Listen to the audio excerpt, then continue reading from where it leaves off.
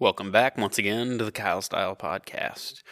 Hopefully you're a returning listener and you've found that the Kyle Style Podcast just infuses your mind with all kinds of mimetic concepts and just it invades your mind and your spinal column down into your body, and you can't resist the pull to say, damn, Kyle's right, and I want to listen to that more. And you feel compelled to act on what I'm telling you. So in that case, now that my master plan to take over the world is in full swing, you will now go to redbubble.com/people/Kyle Style Design. You're not sure why, but you feel compelled to do so, and you will then purchase some of my original artwork, and then you will have it in your life, and other people will be jealous, and you will feel great adulation as a result of this. You will also realize that you are perpetuating the Kyle Style Podcast as a mimetic virus which will continue to spread until there is no one else in the world left uninfected. This is your task. Okay. Now, awake. So on this episode of the Kyle Style Podcast, I wanted to talk about a book that I read many years ago. I think it was assigned from an English class, if I remember right. But it had a lot of, I guess I'd say, meaning, right? I mean, it had a lot of meaning. It's by a noted, I think he's Austrian? God damn it. Yeah, Austrian. A psychotherapist who survived the horrors of the Nazi concentration camps during World War II, during the Holocaust, and survived to tell the tale of the difference between those who... I'm going to say there were those who were just immediately gassed, and there were those who were immediately killed, and there were those who, had some misfortune befall them, those who maybe tried to escape and didn't make it, and then there were those who, of course, committed suicide. He stayed the course. He stuck it out with the other survivors who decided to just wait it out. They thought, I can survive this, right? Some of them that didn't take an alternative route, right? They gave up, and they succumbed to the misery and the hunger and the disease and the terror. And the Nazis made a mistake in this regard because they locked up a psychotherapist in one of their camps who was able to watch and monitor his fellow inmates from a sort of detached position as a scientist to gauge how different people with different attitudes and beliefs and mindsets were able to see their way through the barbed wire and the searchlights and the misery. And he survived and was able to write a book. This book is called Man's Search for Meaning. So I'm going to do some excerpts and some readings from Man's Search for Meaning, and I'm going to, sort of do some Kyle style commentary. And aside from, some of the other episodes, of course, of this show, I'm just being kind of silly. I'm talking about something, and I'm using a lot of profanity and everything. But I mean this episode in complete earnestness. Yeah. And I hope that it means something to you as it meant something to me when I first read it. And you'll hopefully gain something of value for your own life from it. So we got quite a bit of stuff to get through. I tried to trim the excerpts down. I made some excerpts and then I cut them down because I was like, oh man, this is getting really, really long. And I'm not trying to do a 5-part thing about this. I think it's going to be 2 parts if things go well. So, settle in, and here we go. Man's Search for Meaning by Dr. Viktor Frankl. This book does not claim to be an account of facts and events, but of personal experiences which millions of prisoners have suffered time and again. It is the inside story of a concentration camp told by one of its survivors. This tale is not concerned with the great horrors which have already been described often enough, though less often believed, but with the multitude of small torments. In other words, it will try to answer this question: how was everyday life in a concentration camp reflected in the mind of the average prisoner? When one examines the vast amount of material which has been amassed as a result of many prisoners' observations and experiences, 3 phases of the inmate's mental reactions to camp life become apparent. The period following his admission, the period when he is well entrenched in camp routine, and the period following his release and liberation. The symptom that characterizes the first phase is shock. Under certain conditions, shock may even precede the prisoner's formal admission to the camp. I shall give as an example the circumstances of my own admission. So he goes on to describe, so he's already laying out, right, like a sort of psychotherapy approach to this, the mindset of the prisoners, right? But he goes on to describe his entrance into Auschwitz. You've seen it in, Schindler's List, or most, Holocaust fiction or Holocaust literature, rather, has this imagery: the smokestacks, the trains, the searchlights, the barbed wire and dogs, and the Nazis with their Hugo Boss uniforms, and they do the selection, right? They herd it out of the trains, and the guard, points left, right. You go to the left, I think it was. You go to the left, you go to the gas chamber. You go to the right, you go to a shower, right? You go to a real shower. He goes on to say, in psychiatry, there is a certain condition known as delusion of reprieve. The condemned man, immediately before his execution, gets the illusion that he might be reprieved at the very last minute. We, too, clung to shreds of hope and believed to the last moment that it would not be so bad. So after he passes the first inspection, the left-right, they arrive at the shower room.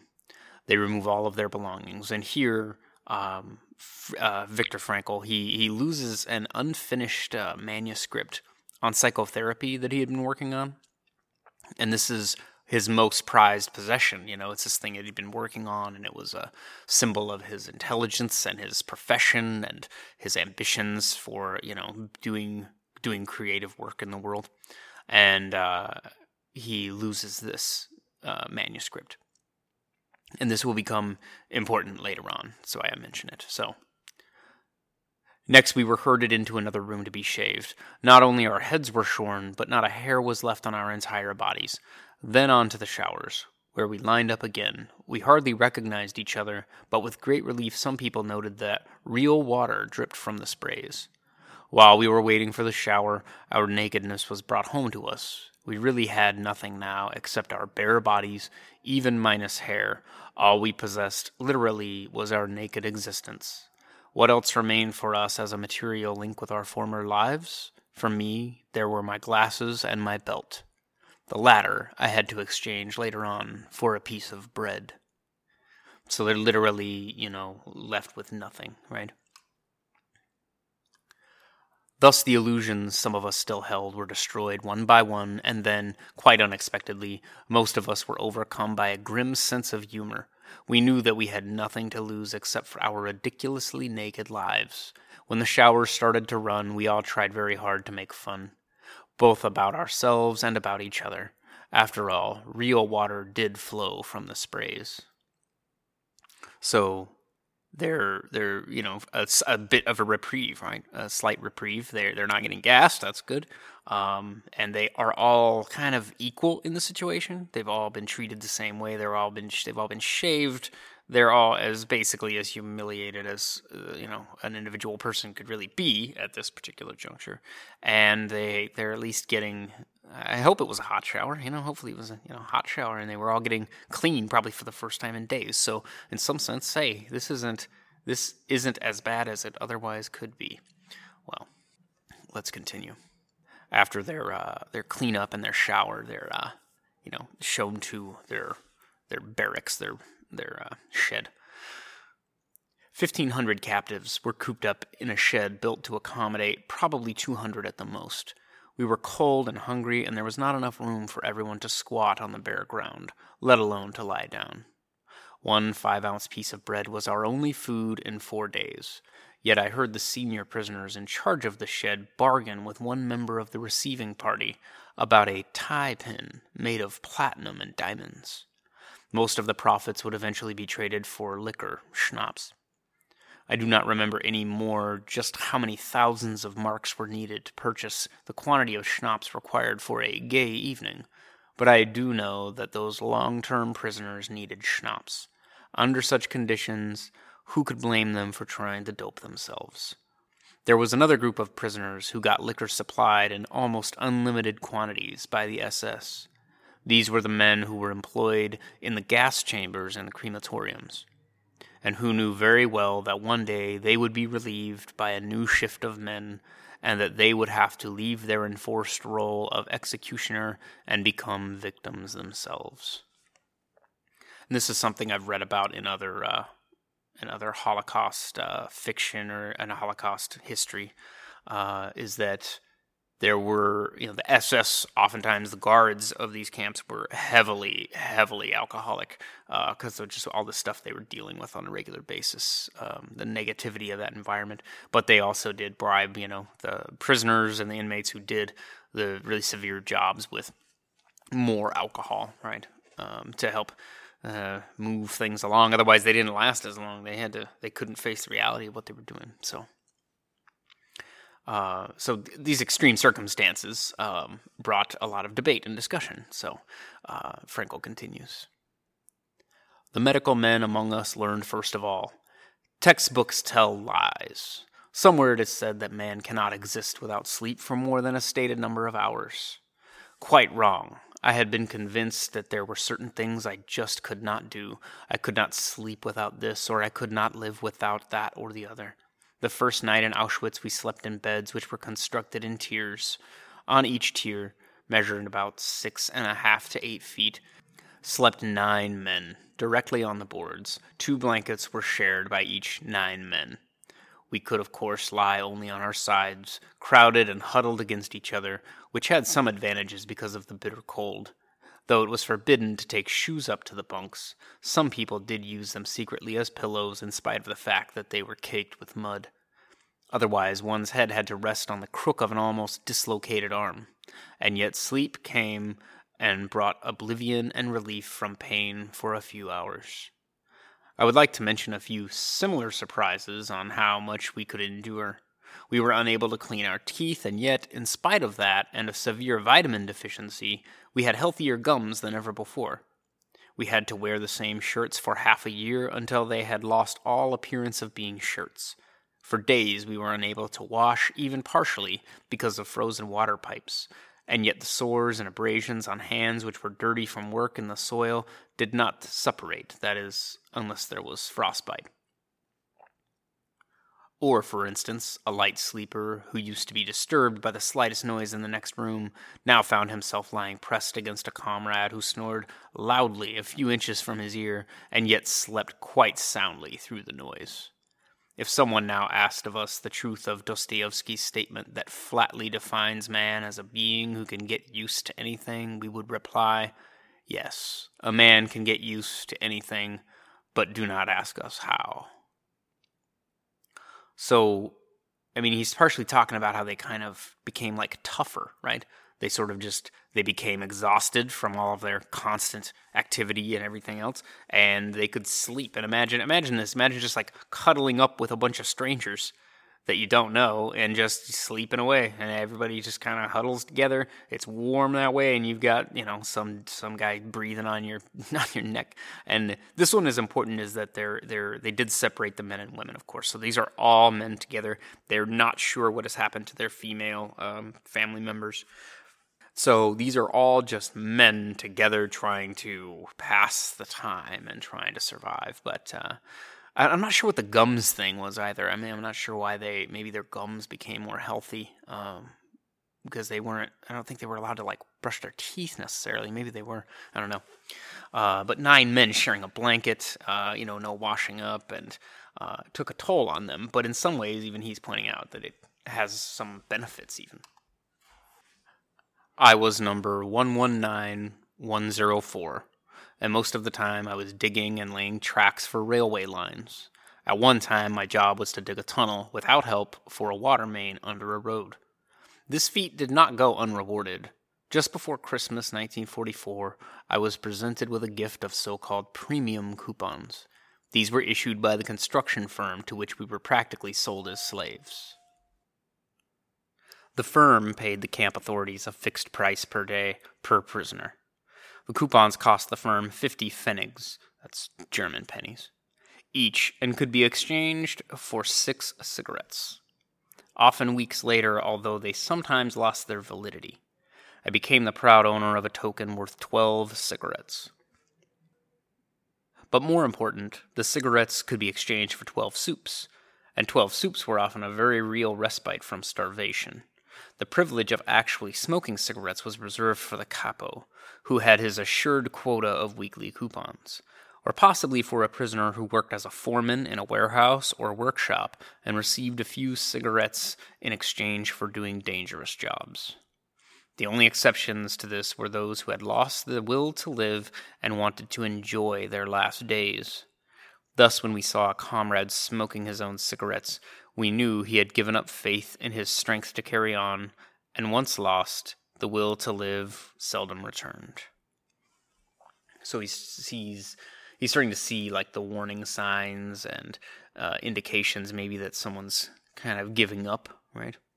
And that if you decide to smoke cigarettes instead of trading them for food, well, you've made a choice there that, you prefer this sort of intoxication over the nourishment that you get from the soup. And this also creates this black market that goes on. People are buying and selling and trading things to try to get, more food so that they don't starve.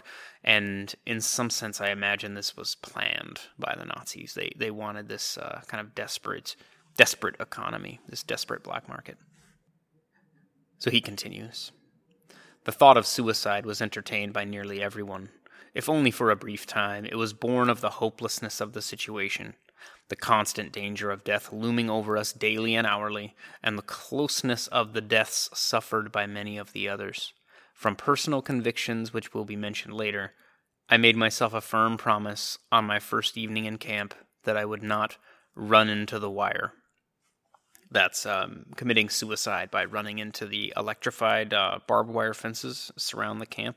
And this is another thing, similar to his loss of his manuscript, this firm promise, he calls it, to not run into the wire, also plays a role later on. So he continues.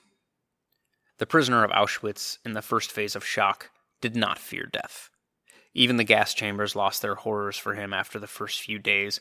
After all, they spared him the act of committing suicide. So a friend of, it's saying it's sort of an easier way out, right, than having to take your own life, right? And there's a kind of gallows humor that sort of permeates a lot of it permeates the book itself. It kind of pops up from time to time, and I've kind of found a few selections of it here. So you can understand that although they're in these awful situations, this awful context, these people were able to sometimes glean humor from it, and as we get to later, that also is as important as anything else in their survival. So a friend of Frankel's snuck into his hut and was, telling the newcomers some of the tricks of surviving in Auschwitz. He says, "Shave daily, if at all possible, even if you have to use a piece of glass to do it, even if you have to give your last piece of bread for it. You will look younger, and the scraping will make your cheeks look ruddier. If you want to stay alive, there is only one way. Look fit for your work.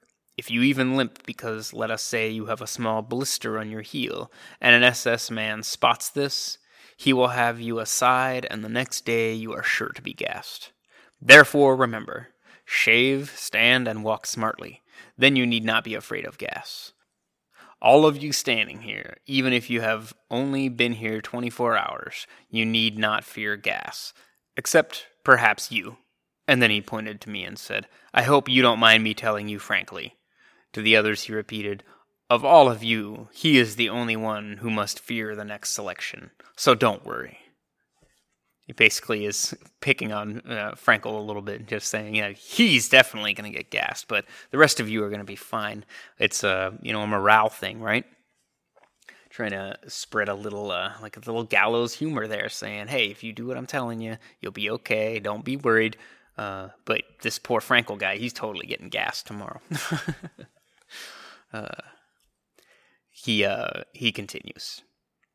I think it was Lessing who once said, there are things which must cause you to lose your reason, or you have none to lose. An abnormal reaction to an abnormal situation is normal behavior. The reaction of a man to his admission to a concentration camp also represents an abnormal state of mind, but judged objectively, it is a normal and, as will be shown later, typical reaction to the given circumstances. These reactions, as I have described them, began to change in a few days. The prisoner passed from the first to the second phase, the phase of relative apathy, in which he achieved a kind of emotional death. So, I mean, if you think about it, you're talking about putting people into a context that, and especially in this context, this specific, Nazi concentration camp situation, this scenario, it's different even from a criminal prison. You could make comparisons, but a criminal prison, they understand, hopefully, presumably, that they committed a crime and that they're being punished for it, and then they're going to be put in with other people who also committed crimes. They understand that they did something wrong. In this case, with Jews and gypsies and political prisoners, etc., that were all kind of put into these camps, there was very little to say there. They weren't, they hadn't done anything wrong other than be Jewish or be gay, whatever. And so their reaction to this nightmarish thing, they're shaving you, they're washing you, they're stealing all your stuff, they're taking your gold teeth out, they're giving you, the striped pajamas to wear, you're crowded into all these things, you're like, this has got to be insane. Like, this is completely mad. There's no reason for this, and that's part of what allowed it all to kind of continue. But that's Holocaust commentary in general, that the insanity of it kind of drove it all. So he's basically saying that he was kind of like aware of it at the time, that people were reacting to it kind of how you'd expect, considering how crazy it was. And even finding humor in it, you might think that's got a little dark. But it just was the reaction, was just, this is crazy. So he breaks down some of the effects or the steps of the phases that he was talking about, the shock into apathy. So first of all, there was his boundless longing for his home and his family. Then there was disgust with all the ugliness which surrounded him, even in its mere external forms, which is different from the internal aspects and the insults and the pain, etc. It's just how gross everything is. So there's multiple levels happening there. But the prisoner who had passed into the second stage of his psychological reactions did not avert his eyes anymore. By then his feelings were blunted, and he watched unmoved. Disgust, horror, and pity are emotions that our spectator could not really feel anymore. The sufferers, the dying, and the dead became such commonplace sights to him after a few weeks of camp life that they could not move him any more. Apathy, the blunting of the emotions, and the feeling that one could not care anymore were the symptoms arising during the second stage of the prisoner's psychological reactions, and which eventually made him insensitive to daily and hourly beatings. By means of this insensibility, the prisoner soon surrounded himself with a very necessary protective shell.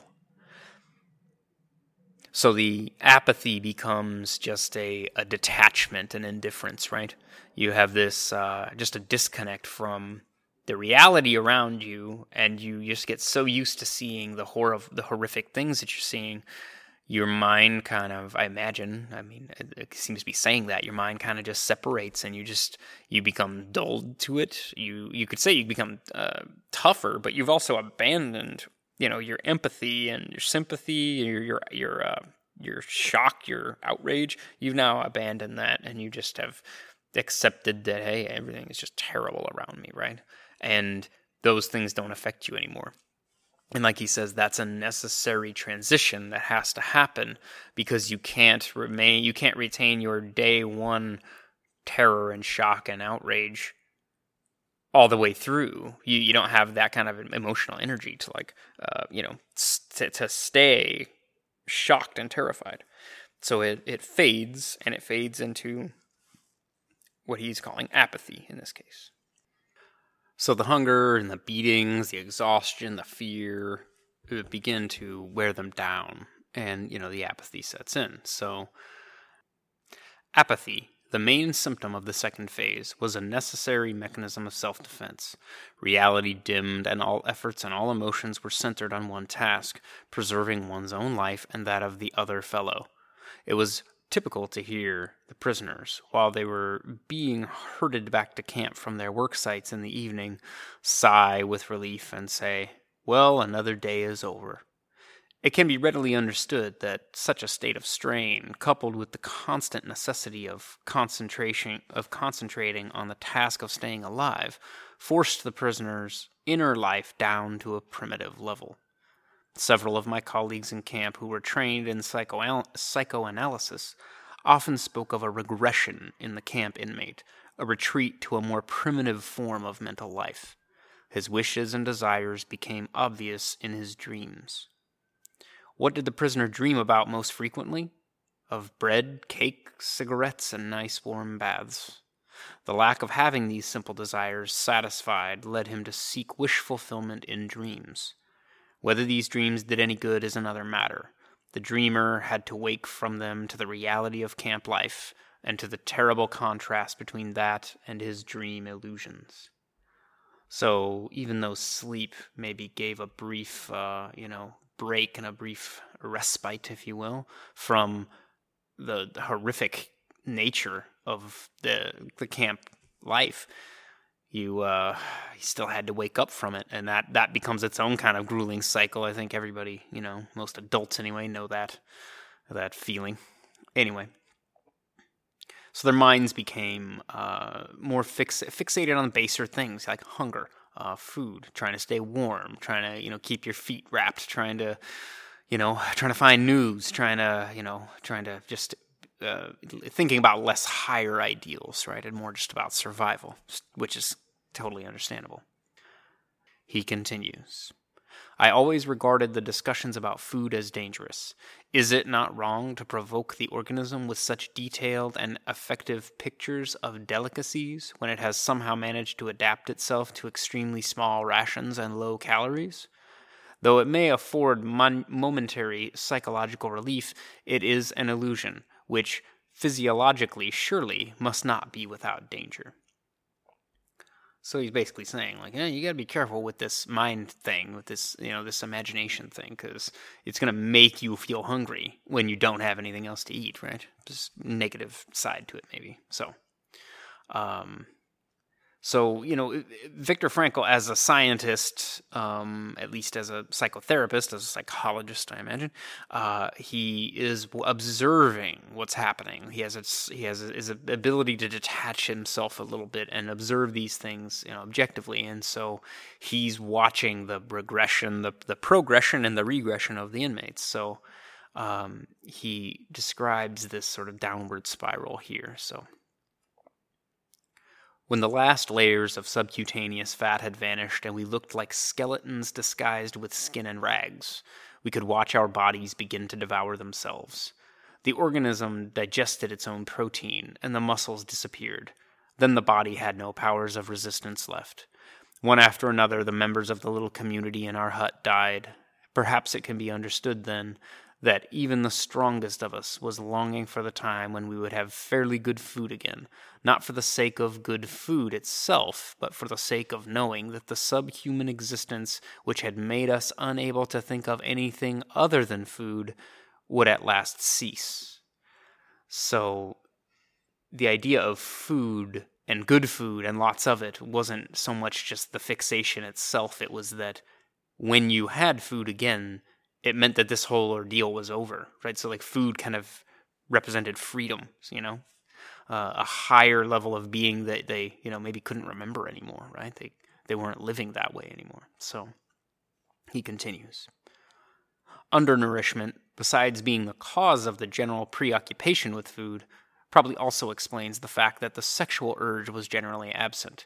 Apart from the initial effects of shock, this appears to be the only explanation of a phenomenon which a psychologist was bound to observe in those all-male camps. That, as opposed to all other strictly male establishments such as army barracks, there was little sexual perversion. Even in his dreams, the prisoner did not seem to concern himself with sex, although his frustrated emotions and his finer, higher feelings did find definite expression in them. With the majority of the prisoners, the primitive life and the effort of having to concentrate on just saving one's skin led to a total disregard of anything not serving that purpose, and explained the prisoner's complete lack of sentiment. Everything that was not connected with the immediate task of keeping oneself and one's closest friends alive lost its value. Everything was sacrificed to this end. A man's character became involved to the point that he was caught in a mental turmoil which threatened all the values he held and threw them into doubt. Under the influence of a world which no longer recognized the value of human life and human dignity, which had robbed man of his will, and had made him an object to be exterminated, having planned, however, to make full use of him first to the last ounce of his physical resources. Under this influence, the personal ego finally suffered a loss of values. If the man in the concentration camp did not struggle against this in a last effort to save his self-respect, he lost the feeling of being an individual, a being with a mind, with inner freedom and personal value. He thought of himself then as only part of an enormous mass of people. His existence descended to the level of animal life. So essentially, if you're just going hand to mouth, you're just eating, and you're just surviving, and you don't know why, there is no other purpose to it, then you have lost a sort of essential spark that we would often consider to be like a human nature, right? To aspire to complex thoughts and ambitions and motives and desires, and those just all get crushed because all you can focus on is, like I said, getting food, water, getting cleaned, I've read in some of these works that, you wheel and deal to get shoelaces or, new shoes or a hat, something to, help you with survival, rather than, like he started out, having a manuscript of, what was supposed to be published work. His focuses have shifted, right? So in that struggle to maintain that sense of individuality, he describes that there were attempts towards higher practices and activities. In general, there was also a cultural hibernation in the camp. There were two exceptions to this: politics and religion. Politics were talked about everywhere in camp, almost continuously. The discussions were based chiefly on rumors, which were snapped up and passed around avidly. The rumors about the military situation were usually contradictory. They followed one another rapidly and succeeded only in making a contribution to the war of nerves that was waged in the minds of all the prisoners.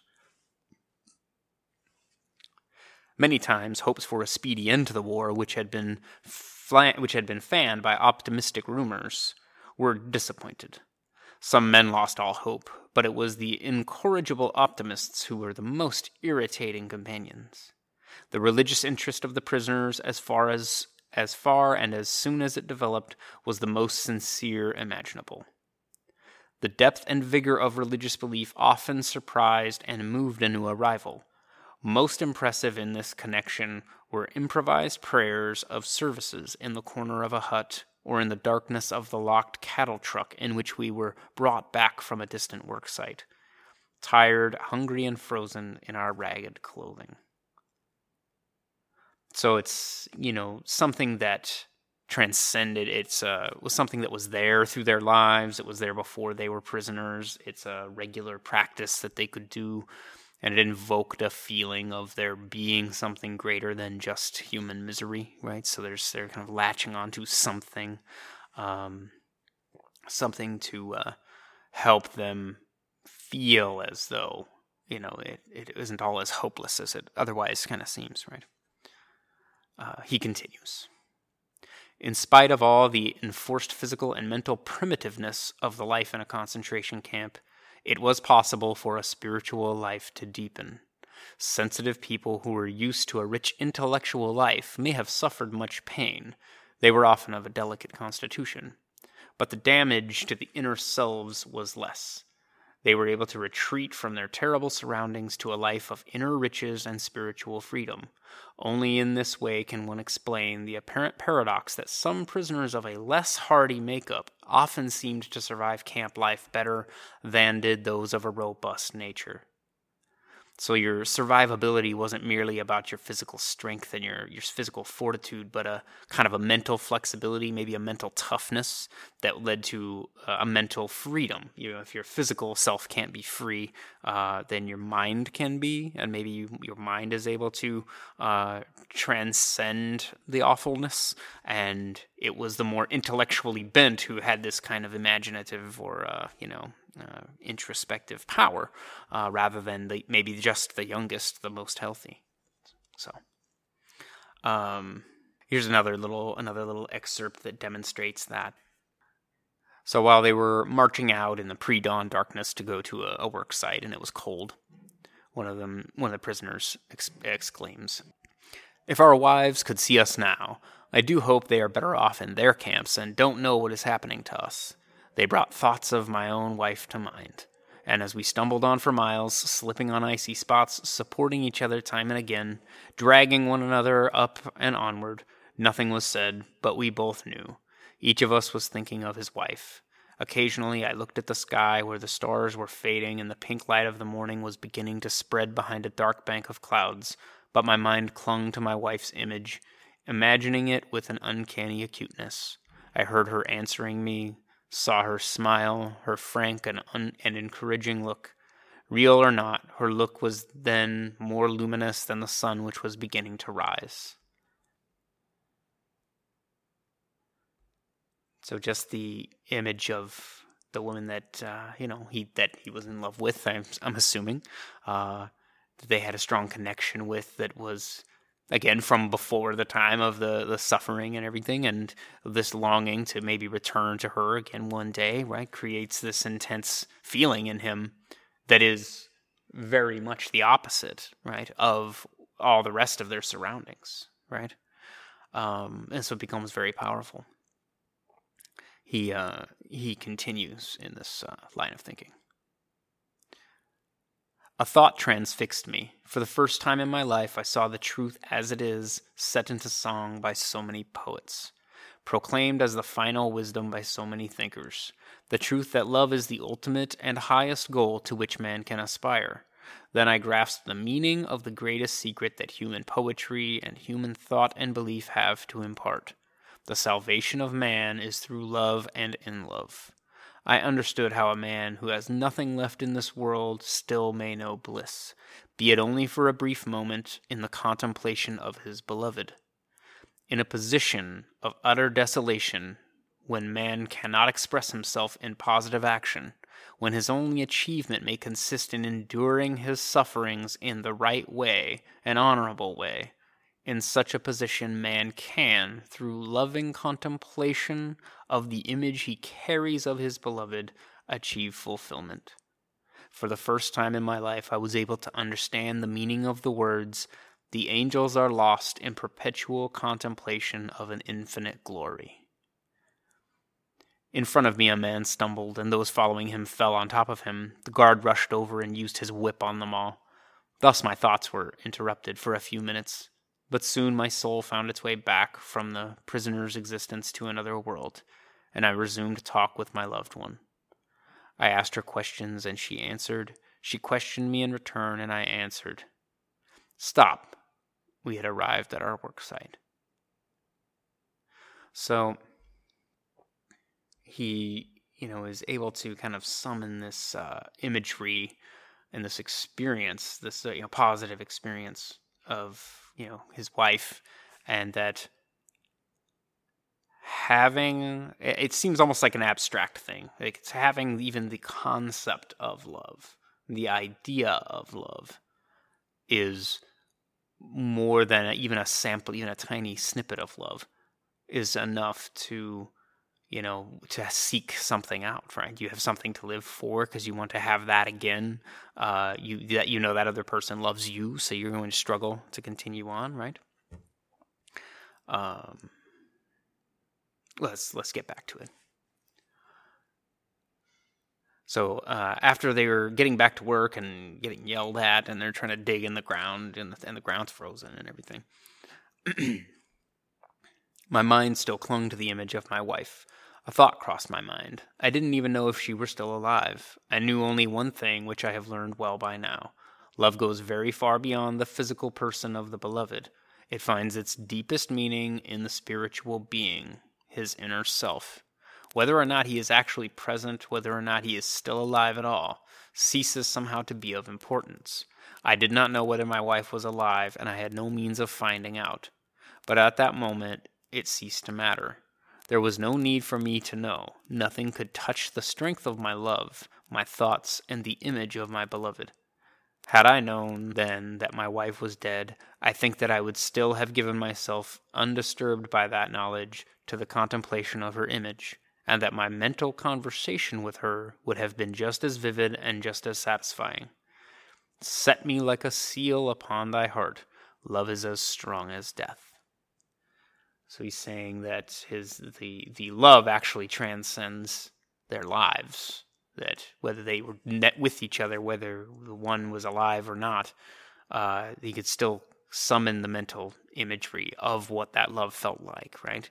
So this piece of happiness that you can kind of carry within yourself, that you can use to kind of combat how awful their situations are.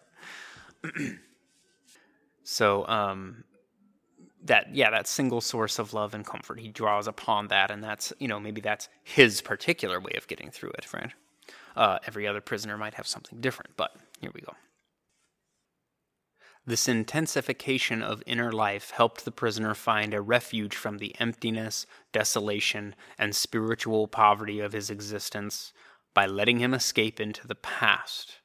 When given free rein, his imagination played with past events, often not important ones, but minor happenings and trifling things. His nostalgic memory glorified them, and they assumed a strange character. Their world and their existence seemed very distant, and spirit reached out for them longingly.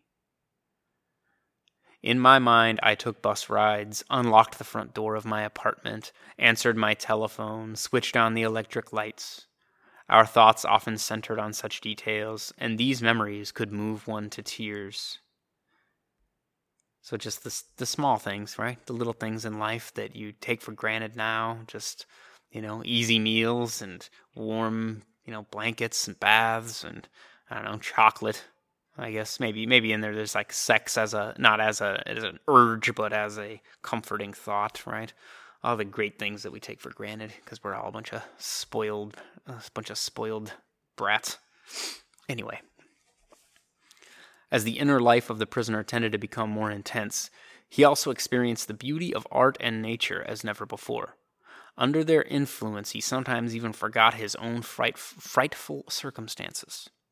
If someone had seen our faces on the journey from Auschwitz to a Bavarian camp as we beheld the mountains of Salzburg with their summits glowing in the sunset through the little barred window of the prison carriage, he would never have believed that those were the faces of men who had given up all hope of life and liberty.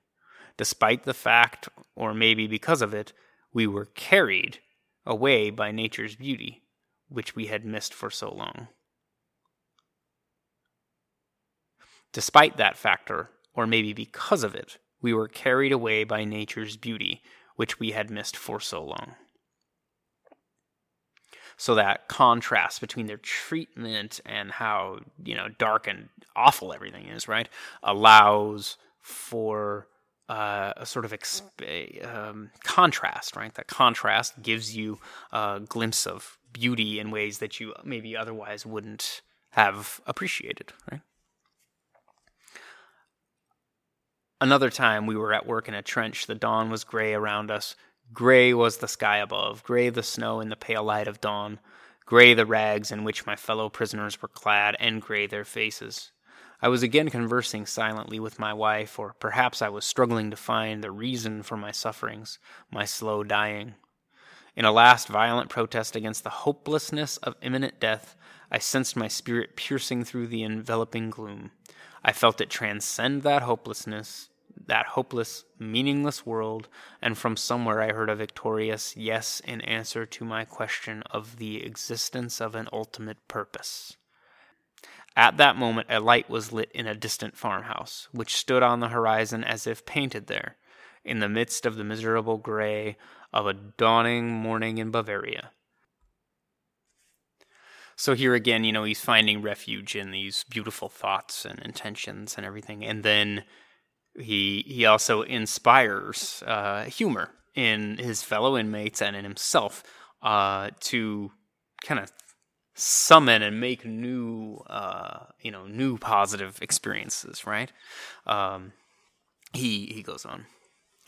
To discover that there was any semblance of art in a concentration camp must be surprise enough for an outsider, but he may be even more astonished to hear that one could find a sense of humor there as well. Of course, only the faint trace of one, and then only for a few seconds or minutes. Humor was another of the soul's weapons in the fight for self-preservation. It is well known that humor, more than anything else in the human makeup, can afford an aloofness and an ability to rise above any situation, even if only for a few seconds. I practically trained a friend of mine who worked next to me on the building site to develop a sense of humor. I suggested to him that we would promise each other to invent at least one amusing story daily about some incident that could happen one day after our liberation. He was a surgeon and had been an assistant on the staff of a large hospital, so I had once tried to get him to smile by describing to him how he would be unable to lose the habits of camp life when he returned to his former work. On the building site, especially when the supervisor made his tour of inspection, the foreman encouraged us to work faster by shouting, "Action! Action!" I told my friend, "One day you will be back in the operating room performing a big abdominal operation. Suddenly an orderly will rush in announcing the arrival of the senior surgeon by shouting, 'Action! Action!'" Trying to get the thoughts to think, right? To think the thoughts about not being in the camp and that there is a future to look forward to, right? So the attempt to develop a sense of humor and to see things in a humorous light is some kind of a trick learned while mastering the art of living. Yet it is possible to practice the art of living even in a concentration camp. Although suffering is omnipresent, to draw an analogy, a man's suffering is similar to the behavior of gas. If a certain quantity of gas is pumped into an empty chamber, it will fill the chamber completely and evenly, no matter how big the chamber. Thus, suffering completely fills the human soul and conscious mind, no matter whether the suffering is great or little. Therefore, the size of human suffering is absolutely relative. So he describes these sort of scales. He goes on to describe these sort of levels, right? That maybe somebody who has more, maybe a capo or a foreman, you become sort of jealous of them, right? He describes walking out with a party to go do work, and they see other inmates, but that are just like prison inmates. They're not camp inmates, if that makes sense. And he describes feeling envious of the regular criminals, like regular prison inmates. He says, these prisoners who surely had regular opportunities to take baths, we thought sadly. They surely had toothbrushes and clothes brushes, mattresses, a separate one for each of them, and monthly mail bringing them news of the whereabouts of their relatives, or at least of whether they were still alive or not. We had lost all that a long time ago. And how we envied those of us who had the opportunity to get into a factory and work in a sheltered room. It was everyone's wish to have such a life-saving piece of luck. So, looking up the scale of suffering and feeling jealous of these, prison inmates because they have something more. And of course, the prison inmates are probably looking up, seeing that they have something more, and up and up and up because, everybody's suffering, right? We were grateful for the smallest of mercies. We were glad when there was time to delouse before going to bed, although in itself this was no pleasure, as it meant standing naked in an unheated hut where icicles hung from the ceiling. Real, positive pleasures, even small ones, were very few. I remember drawing up a kind of balance sheet of pleasures one day and finding that in many, many past weeks I had experienced only 2 pleasurable moments. So when you're talking about pleasurable moments, he tries to find, like he did with his wife, like they did with humor, he tries to find these moments of peace. And I'm going to read this one. He describes here that despite the horror, he's still able to find some solace. There were times, of course, when it was possible and even necessary to keep away from the crowd. It is well known that an enforced community life, in which attention is paid to everything one does at all times, may result in an irresistible urge to get away, at least for a short while. The prisoner craved to be alone with himself and his thoughts. He yearned for privacy and for solitude. After my transportation to a so-called rest camp, I had the rare fortune to find solitude for about 5 minutes at a time. Behind the earthen hut where I worked, and in which were crowded about 50 delirious patients, there was a quiet spot in a corner of the double fence of the barbed wire surrounding the camp. A tent had been improvised there with a few poles and branches of trees in order to shelter a 6 corpses, the daily death rate in the camp. There was also a shaft leading to the water pipes.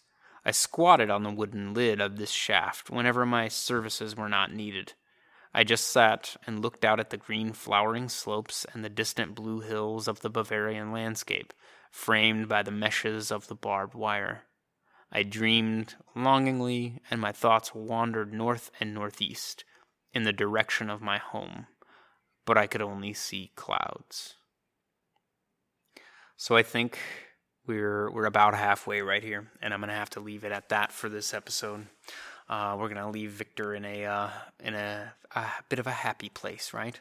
In the horror of a Nazi concentration camp, he is able to sift through and find the pearls of joy and beauty, and try to retain a shred of his manhood and his dignity and his individuality, right?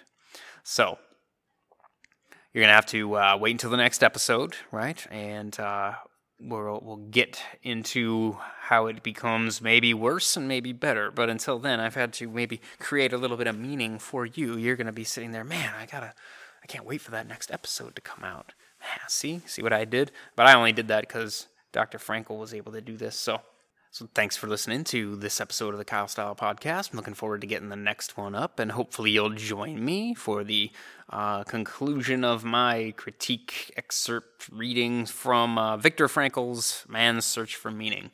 I'm trying to bring you quality content for you to hear and put the flow back in your ears, right? So head over to redbubble.com store, make a purchase there. That'll help contribute to the podcast. Go over to the GoFundMe page and throw me a couple dollars. At the very least, follow me on Twitter. It's at KStylePodcast. Send me suggestions. Tell me how much you hate me. Tell me how much you like me. Tell me what podcast episodes you'd like to hear, what kind of topics you'd like, and just let me know how you think. What do you think? Maybe I'm totally wrong. I know I could be completely wrong, but I need you to tell me that. Okay, I need your help, right, to become better. Okay, And you need my help to become better because you could be wrong too. And see how much animosity there is here. It's so antagonistic.